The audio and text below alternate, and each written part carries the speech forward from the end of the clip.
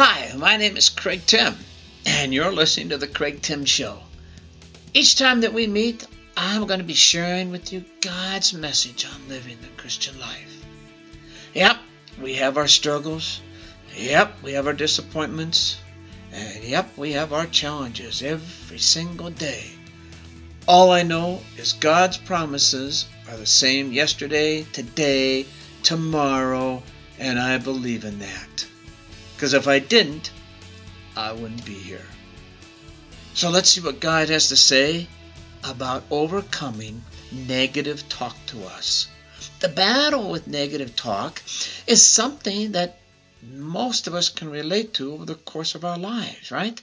How many times have we heard about the deficiencies in our looks, our blown-up relationships, our lack of success compared to others, our future?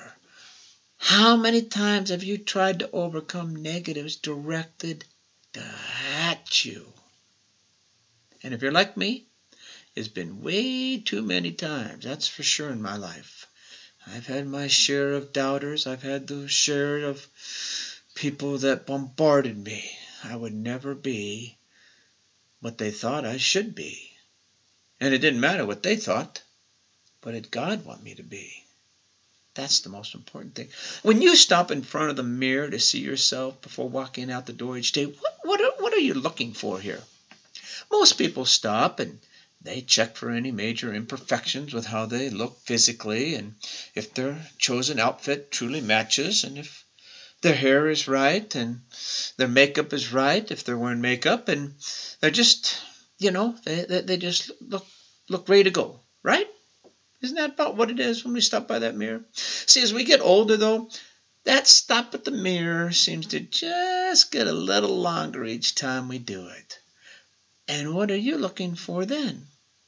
Is it a prominent facial feature that appears to change each day?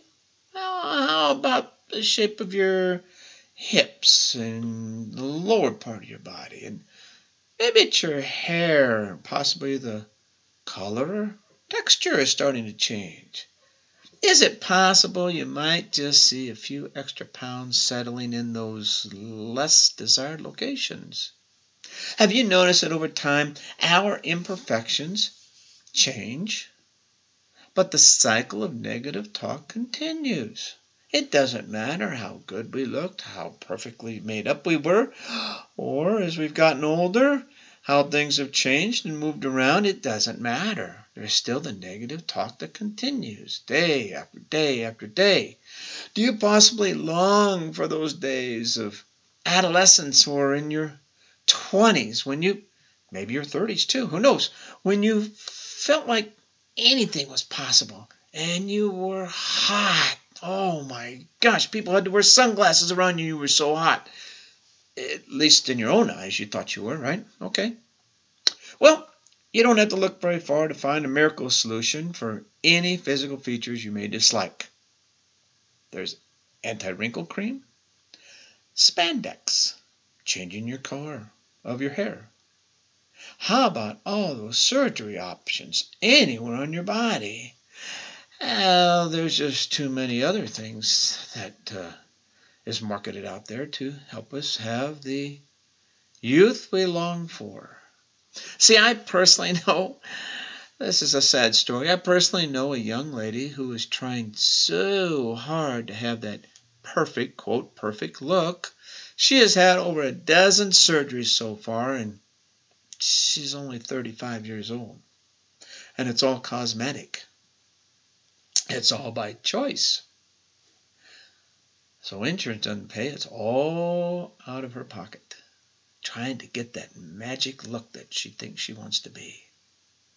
The question becomes here, how do we learn to embrace ourselves as a masterpiece that God created?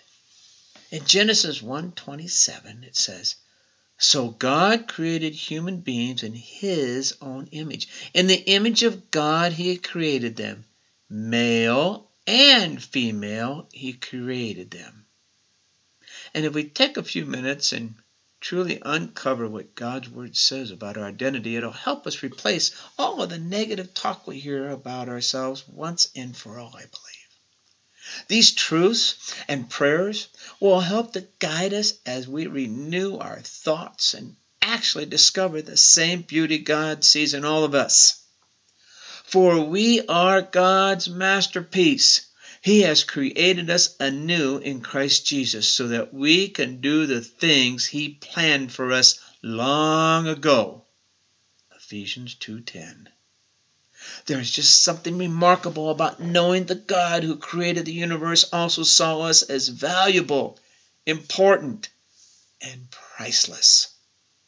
Yet, a critical comment sends most people spiraling into a habit of condemning talk.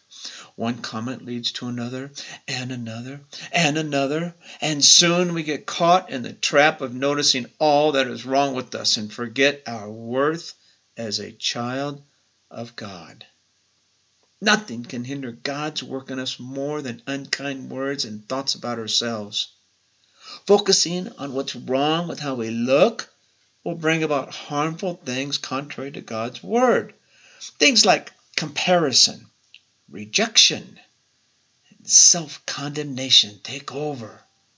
And instead, we need to allow joy and peace and purpose to reign in our hearts when we understand our nature as chosen children of God. So today, when you stand in front of the mirror and you see that reflection staring back, you can know without a doubt the God of all creation sees you who is incomparable and precious. You may be tempted to think your flaws, quote, your flaws need correcting, but those flaws accentuate the best parts of who you are. Humility, strength, compassion, and mercy. These only come through knowing our imperfections and embracing God's definition of beauty, not society's definition. Whether the struggle with negative self-image began in childhood or in the teen years or with the appearance of age spots and wrinkles, it doesn't matter. Let's begin a new journey today with the truths. We are created. We are chosen. We are loved. And we are designed by the master artist himself. Stop allowing the mirror to be the source of your negative comments. The demeaning self-talk that comes from your mirror each day is more damaging than hearing it from somebody else. Stop listening to it. Stop even looking in it. God is perfect in all ways. He does not make mistakes. You're not a mistake. You are not made out of mud and muck, nor did you evolve from monkeys or some other unknown creature. You are made in the image of the Almighty God, so embrace the truth from Psalm 139, 13 through 16. For you created my inmost being. You knit me together in my mother's womb. I praise you because I am fearfully and wonderfully made. Your works are wonderful. I know that full well. My frame was not hidden from you when I was made in the secret place. When I was woven together in the depths of the earth, your eyes saw my unformed body. All the days ordained for me were written in your book before one of them came to be. I want to remind you today, folks, you have substance. You matter. You matter. You matter because God created you to be just exactly who you are today. And remember that. Stand on that. Hold on to that. Embrace God's word. You are exactly who you are because God made you that way.